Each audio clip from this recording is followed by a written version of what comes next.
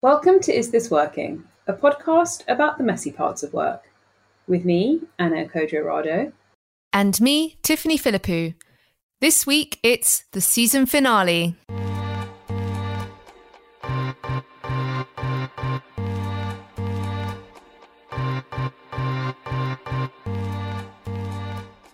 Do you want more tools to improve your working life? Then join Is This Working on Patreon, the community platform for supporting creators like us. Support us on Patreon and you'll get perks including a weekly reading list from us packed with things that will make your working life better. Find us at patreon.com/isthisworkingshow.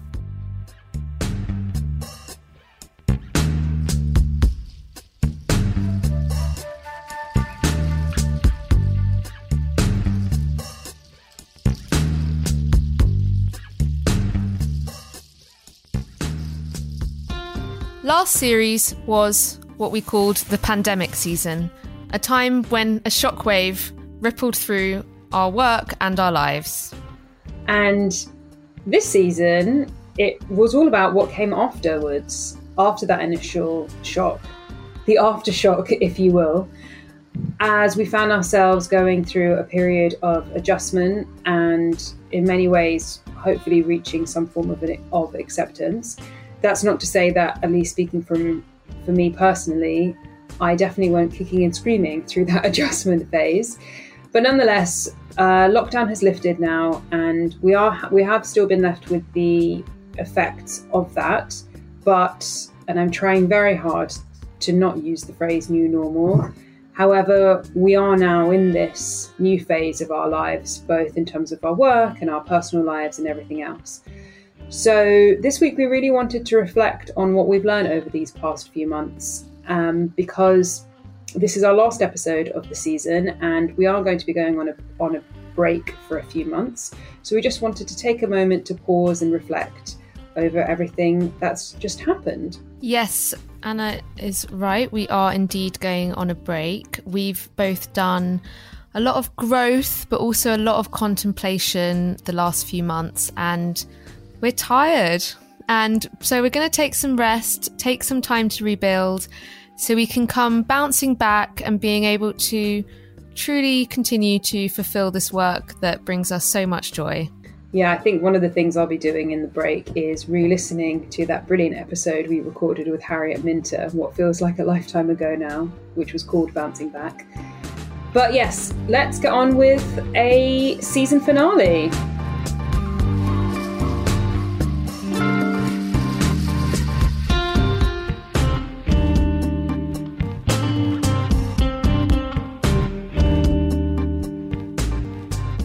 As I said, we're tired. We had an episode where we talked about our burnout, which for me was quite a sort of pinnacle moment of what you've described as the aftershock of everything that's been happening. Yeah, we both got burned out. I mean, I would say that is one of the major things that's happened to us over the last few months and over the last season. For me, at least, it very much culminated from the latent sense of anxiety that I was experiencing as a result of the pandemic, but then also just the very classic definition of burnout, which is when the energy and effort that you're putting into your work is just not being reflected in its output. So all of that kind of came together and I got burned out. I would say I'm coming out the tail end of it now. I've put some measures in place. And one of the things that really helped was the fact that over this season, we've actually been, if I think and I look back over the topics that we've talked about, the recurring theme that has come up over this season is the importance of looking after your mental health and well-being.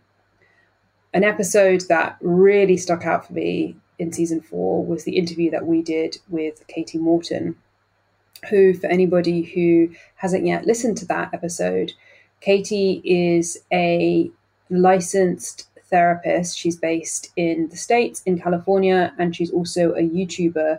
She makes educational videos about mental health on her YouTube channel, which has, I think, nearly 1 million subscribers now.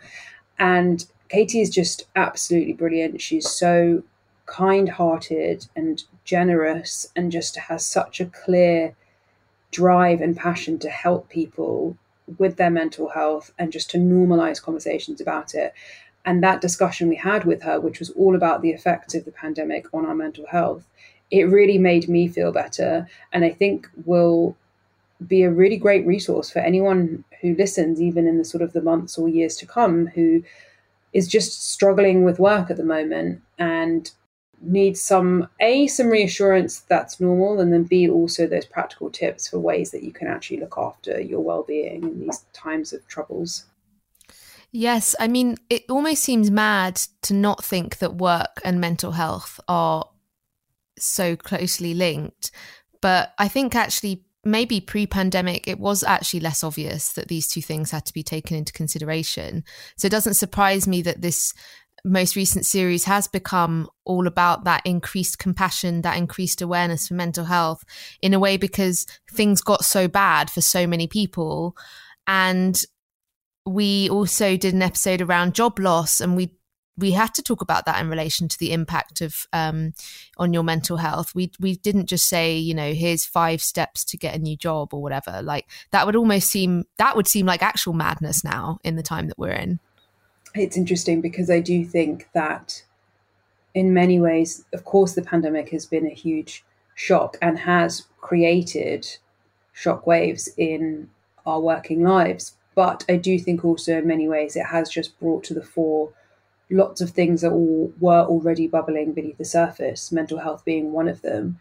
People experienced mental health issues at work as a result of work, and just also in their personal lives, which of course that then affected their work long before the pandemic. The difference has been that the pandemic has just created space for the normalization of these sorts of conversations and the ability to actually say, I'm struggling right now. So I think that's been in many ways quite a silver lining of this whole situation, one of the badly wrapped gifts that the pandemic has served us. I do love that expression because it's such a positive sounding, but also staying grounded comment. The other thing as well is it's further proven something we've talked about since before day one, which is this. I don't believe in this concept around work-life balance. I have said that for so long because you are one person who comes to work, who is at home, and you bring your mind with you. So the reason I do this work is because without a fulfilling or enjoyable or whatever it might be positive thing within your working life, that seeps into the negativity of the rest of your life. And even if you close the laptop and you do a little, wind down routine and say your prayers and write in your gratitude journal, the reality is if your working life is causing you stress or impacting your mental health, that's going to impact your life. And similarly, that's true the other way around as well. And what we have seen as well is that what's happened with the pandemic has also had that problem where suddenly everybody is struggling, and then that also has bled into their work as well. So the two things just can't exist separately. We talk about the concept of how work-life balance is bollocks a lot, but we labour this point because we believe really strongly in it. And I think for me, it really comes down to this idea that very often and I count myself in this was definitely me, and speaking from personal experience, the pandemic really showed this up for me, that when we're striving for work-life balance, we're often doing so in a way where we're seeking a solution for the symptoms rather than the cause. So we will try to use techniques like morning routines or wind down routines, as you've just mentioned, to find some kind of balance in just a very basic way. So what I mean by that is we don't want to be working, quote unquote, too many hours, and that we want to find some kind of balance, quite literally, between the time spent on work and in leisure time, when really what I have started doing now is trying to prioritize focusing on just finding a more of a central balance in myself. So it's less about work-life balance and more about just being a balanced person inside. And that to me has been something that I have really seen change as a result of the pandemic, where I think I used to subscribe to that idea only paying it lip service, whereas now I've really changed quite a lot about what I do and how I do it. And I think that's and that sort of leads me on to another major point that I think is true for both of us. But over these last months, we've done a hell of a lot of growing. Hashtag growth, as cheesy and corny as that might sound, is very true. I feel that, and this podcast is a testament to this fact, but I've been on a journey of self-development for a while now, and I feel like it has been kicked up 7 gears in the last few months. The main way has really been this kind of rude awakening that I have had, that for a long time I was getting my priorities quite wrong in terms of how I was trying to balance my work and my life. But as I have said in several episodes over this last season, I've really switched up my habits and my routines, and that really reflect how my priorities have shifted. It's interesting you talk about growth, because we're always obviously growing, but I think I share that experience where it's definitely stepped up for me the last few months. And something that's actually really interesting that popped out of my coaching training the other day, just a little anecdote, where we were talking through values. So I've been in the second part of my coaching training. So I've been on a 5-day intensive training course. And as part of that, you have to obviously excavate the self and all that kind of thing. So we were doing my values with someone, and growth is a huge value of mine. I care hugely about growth. And what popped up, it just popped out of my mouth, is that growth for me is a coping mechanism.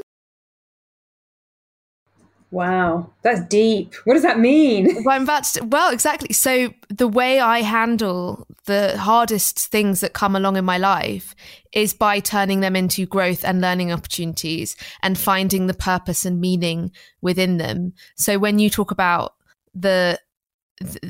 how you've changed and grown as a result of something that's really shook you, or it's shaken all of us, that's what it's almost like a comfort blanket. It's a positive one. It's a good one. We like blankets. But isn't that just a really interesting way of looking at it? It's really interesting, because I think a lot of us, sometimes we think about growth as painful, quite literally we talk about growing pains. And that often, you grow, and that means that you have to leave something behind. You're perhaps shedding your old skin, your old habits, your old ways. And sometimes that can be a bit painful. But it's really, I love that idea of growth as a coping mechanism. Yes, you always do learn from any hardship. And I think when you're seeking growth, you're actively seeking the learning and the lessons and the development opportunities. So yeah, it kind of blew my own mind. I've only recently thought about it that way. So a mind blown emoji. Something else that has grown, which I think, I would like to take this moment to pause and celebrate some of our achievements, because I know we've been talking about how it's been quite difficult over these last few months. But something that I think is really worth celebrating is the fact that this podcast has also grown along with our own self-developments. We've had some really major guests on the show. I mentioned Katie Morton, but we also had the writer and podcast host Pandora Sykes. We had the former Twitter VP and now author and general work culture expert Bruce Daisley. And then we also had the brilliant pair Anne Friedman and Amanita So, who are the co-hosts of one of our favorite podcasts, Call Your Girlfriend. It's been so amazing to get to speak to such brilliant thinkers about, most of them, all of them pretty much shared their own messy relationships with their own work in various guises, and their thinking on how work is changing and how everything is transforming right before our eyes. So that's been just something that I would really like to take a moment to sort of reflect on, and also express my deep gratitude to these people who have come on our show and taken the time out to chat to us, and that we get to call that work is something that I will never not be mind-blowingly grateful for. Yes, I another thing I learned in coaching actually is I'm terrible at acknowledging when things go right. And I wrote a newsletter called Pause for Celebration. And that's what we're going to do right now. I'm going to pause. But can we also talk about how we made it to number 1 in the careers charts? Yes, that was amazing. That was really, really brilliant. And that really is thanks to everyone listening. So if you're listening to this now, chances are that you are the reason that we got to that top spot. And if you've been listening long enough, you know that we are much more interested in the journey than the outcomes. But nonetheless, it's really fulfilling and just really kind of helps cement that what we're doing actually really is working and really is resonating with so many people. So hitting that top spot really, that really made our week, the week that it happened. And also we had one weekend where we were recommended by both the Guardian Guide and the Sunday Times Star magazine. Yes, that was such a happy weekend for me because I'm a huge Guardian reader, but I also am very, very partial to the Sunday Times. I think it is, I do truly think it is the Sunday paper. They really have got that marketing down. And to get recommended by both in one weekend was fab. And again, it's quite, especially for me as someone who is a journalist and often is writing about other people all the time, to have my name come up in an article rather than as the author of the article is something that is a bit of a mind warp. It suits you, Anna. But speaking of you in the public eye, you actually disappeared for a little bit when you came off social last couple of months.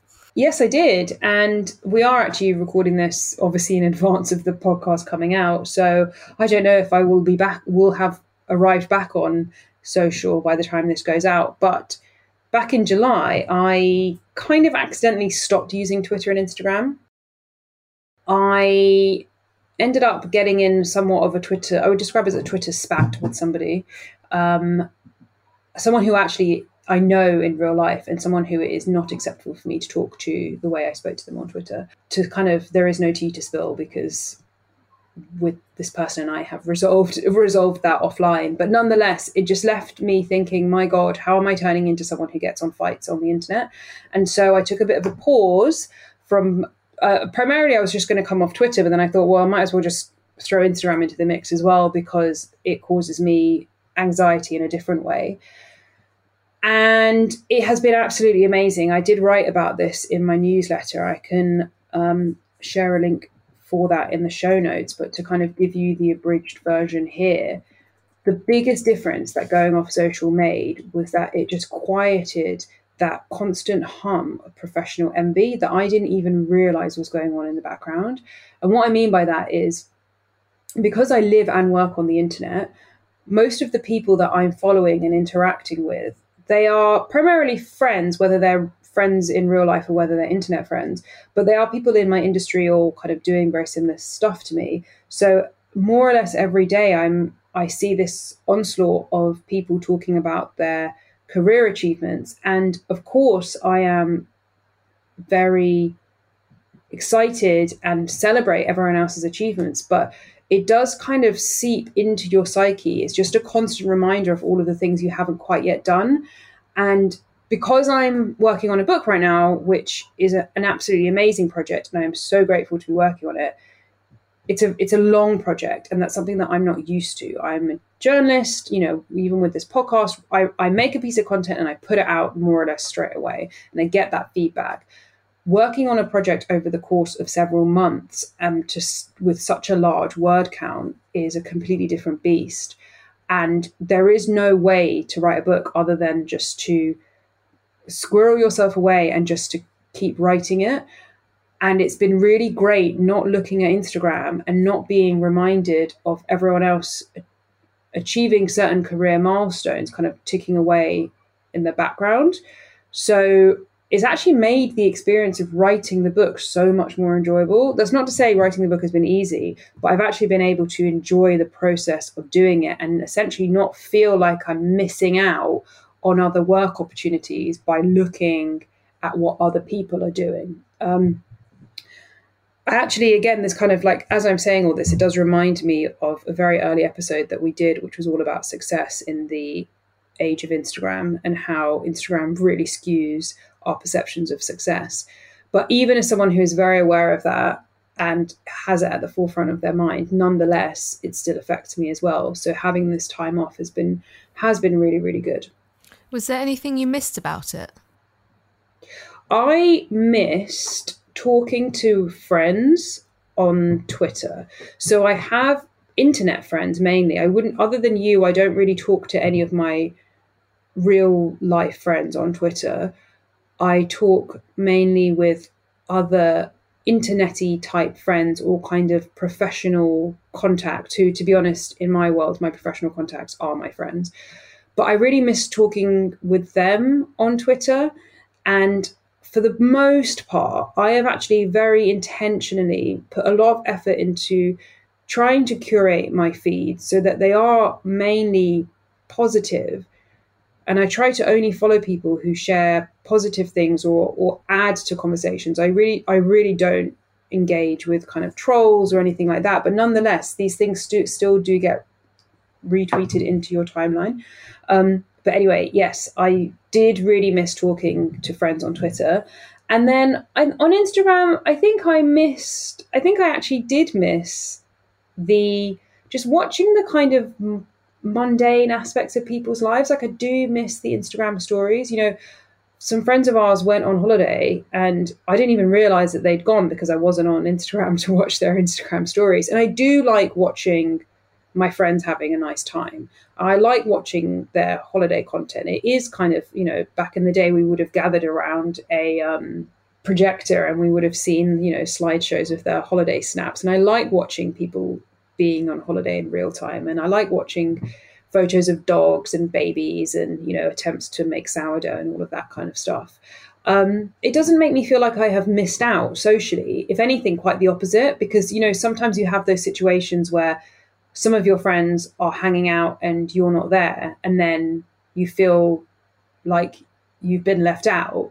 But, you know, for example, well, you're about to go on holiday as we're recording this, and probably actually, you know what, this will be my impetus for going back on social. You're about to go on holiday and I want to see what you get up to on your holiday.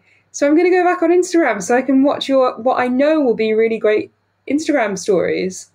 I do love my daily content, my like stream of consciousness of Instagram stories.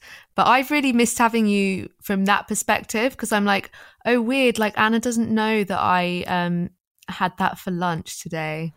Yeah, exactly.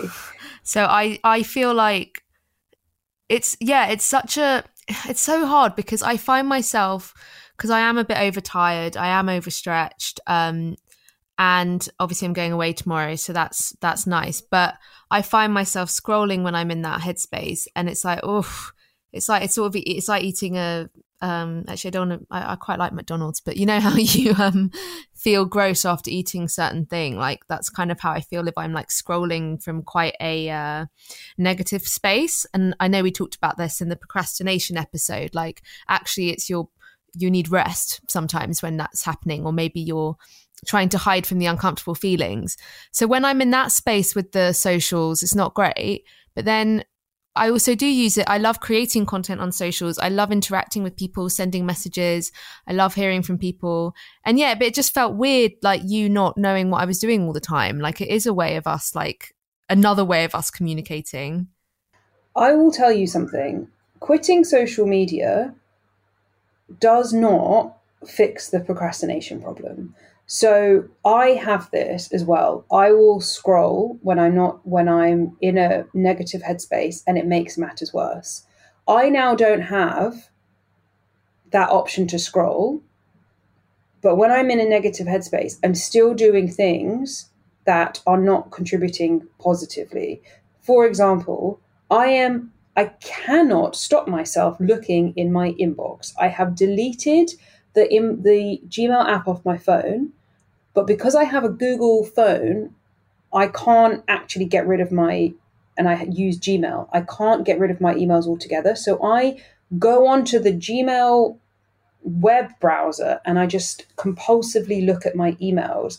And all it does, I do it in those moments when, I'm waiting for something, or I have those kind of 5 minutes in between a call, or basically at times when I really shouldn't be looking at my email, I just compulsively look at it. Or what the other thing I have been doing, I have been scrolling on the Guardian's app, which is also not great for your mental health, because you go on the Guardian homepage and it is just, well, this is, I'm not to single out the Guardian here, any news app's website. I am specifically using the Guardian app. The news is all negative, and it puts you in if you're in a bad headspace and you're reading all of this negative news, guess what? It's only going to make it worse.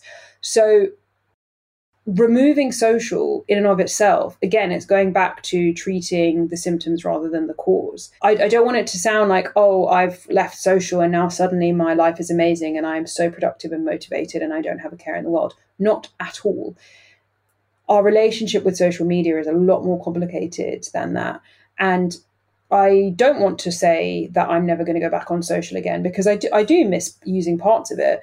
And if anything, what the biggest and most important lesson to me has been that my sort of problems with procrastination and all of that kind of stuff, they run a lot deeper. It's not just a case of, oh, I spend too much time on Instagram. It's more than that. And actually it's brought a really laser sharp awareness to that, which has been really, really valuable. I'm so honoured you'll be returning for my Cyprus pics. Just for you. Maybe I'll delete everyone else I follow and only follow you. Yeah, I mean, the thing is that I just feel like I do love doing it, but I just feel like I'm at a stage, because I'm in this process of a career change, where I'm almost like not allowed to even consider like taking my foot off the gas in any shape or form, whether that's like social media or whatever it might be. Like, I feel like I haven't earned or got to where I want to yet before I can sort of think about stuff like that. And I think that's partly why I feel like I'm really pushing myself. And I almost feel like I'm a university graduate. Like, I do have a lot of experience, but I feel like I'm in such the infantile stages of this different type of career and this different type of work that I want to do. And it's a really, really hard path. And I'm trying to work out how to balance that in a sustainable way, so that I can continue to go on this incredible journey, but without killing myself, basically.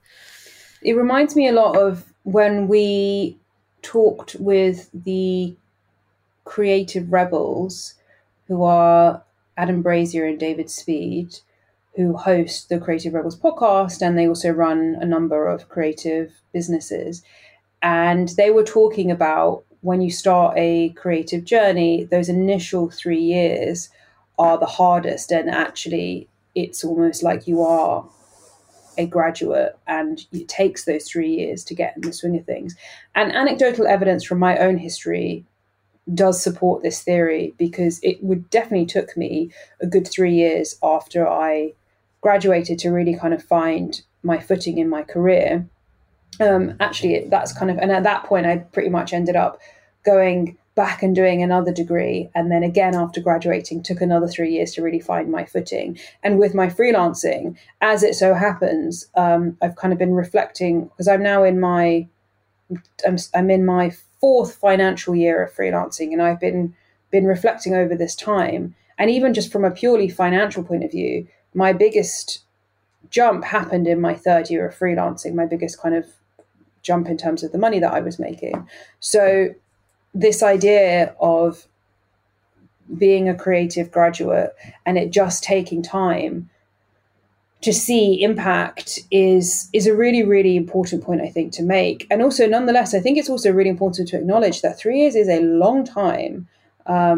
So there is just so much to be said about consistency and just sticking with something, and how that often is the thing that, there is no secret break that many of us get, those of us who do creative careers. In very few cases, there is some kind of magic big break. It's just sticking with it. And for for a long time, a lot of that grind is kind of done in obscurity until finally stuff starts to feel like it's paying off.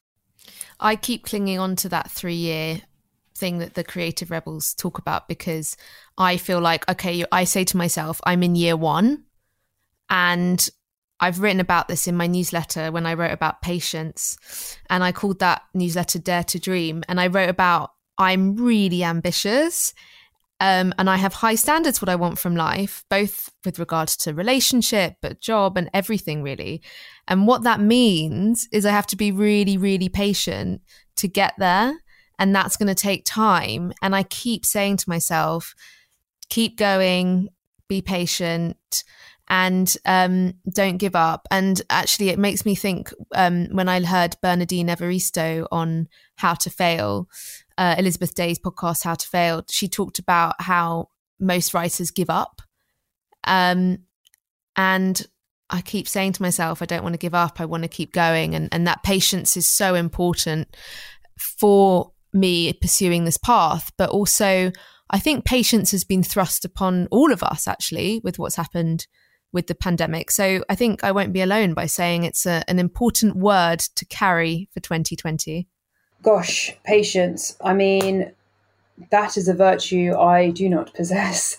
And yet it's one that I really, really want to strive towards, because I just think it is so important and can be so transformative. So patience, I'm going to make that my watchword for 2020.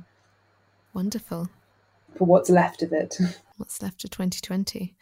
The other thing as well that I've been thinking about is examining. So in coaching, we call it the saboteur, which is essentially like the negative self-talk, that kind of lack of confidence, lack of that imposter syndrome. And I really enjoyed talking to Africa Brooke, who is a mindset coach, on the podcast about how much what we say to ourselves impacts our actions and our thoughts, and how actually we can change those things. Words do matter.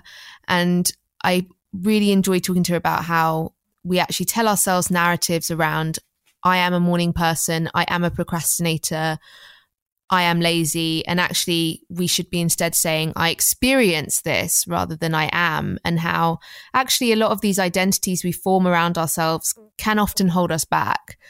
And so I just love the opportunity to explore that. And then also in coaching with regards to saboteur, someone said something that I found quite transformative, where they were like, saboteurs exist to keep you safe. And suddenly I was like, oh, it's almost like a parent in your head where they just want to keep you alive. Okay, that's cool. I get it. Like my little saboteur in my head doesn't want me to humiliate myself or to run out of money or whatever it might be. And I'm like, I respect you being here because you're trying to keep me safe, but I'm not going to let you stop me doing what I want to do. And imposter syndrome is talked about so much all the time, but I really want to embrace it. I almost feel like if you're not thinking it at some level, at some point, then maybe you're not pushing yourself, or maybe you're staying too safe and a little bit too within yourself. And I always think about that Oliver Burkeman column back in 2014 about how everybody's winging it all the time. That column has just been burned into my memory. It was just one of those things where it's one of those things that you read and you think, oh, this is what I suspected this was the case, but I'm so glad that this has been articulated. Yes, and I wrote something about confidence a year ago, and I actually said the bigger the job, the more they're winging it. So like the Prime Minister, and also I spent a lot of time with entrepreneurs and they really don't know what they're doing. And because they're starting something new and they're often from a different background, but and similarly, like, you know, the way our government's set up, you become education secretary or health minister or whatever, and then you move around, or like you can be foreign secretary. You know, the bigger the job, the less experience, or the less you know what you're doing. And I find that so comforting because I don't really know what I'm doing either. And that's cool. Let's keep pushing through. And one final thought to come back to this sort of work-life balance thing that we've talked about. And I think, Anna, you so beautifully talked about how you needed to center the self rather than trying to play on the weighing scales of work-life balance. I'm just learning more and more that you have to look at your life as a whole, because it all feeds and impacts each other. And what's interesting is I've been trained in life coaching, so like all the aspects of your life, because it doesn't actually matter necessarily what topic you bring to a coach, but people feel more comfortable, or maybe the problem they're having shows up in their working life. But once you start to delve, it turns out that all these things are so intertwined, as you say, Anna, you're one-centered person, that you almost need to ground the tree trunk, if that works, before you can truly blossom. So just more and more, I'm just seeing how these two things work together, and work is our lives. Work is life, and life is work. I think that's a really great note to end this on. And I invite anyone listening to spend the time that we have in our break centering yourselves whilst we do the same. And we are looking forward to being back on the airwaves at some point in the future. Thanks for listening as ever. Thank you. We will be back, and we look forward to speaking to you then. Look after yourselves. Bye. Bye.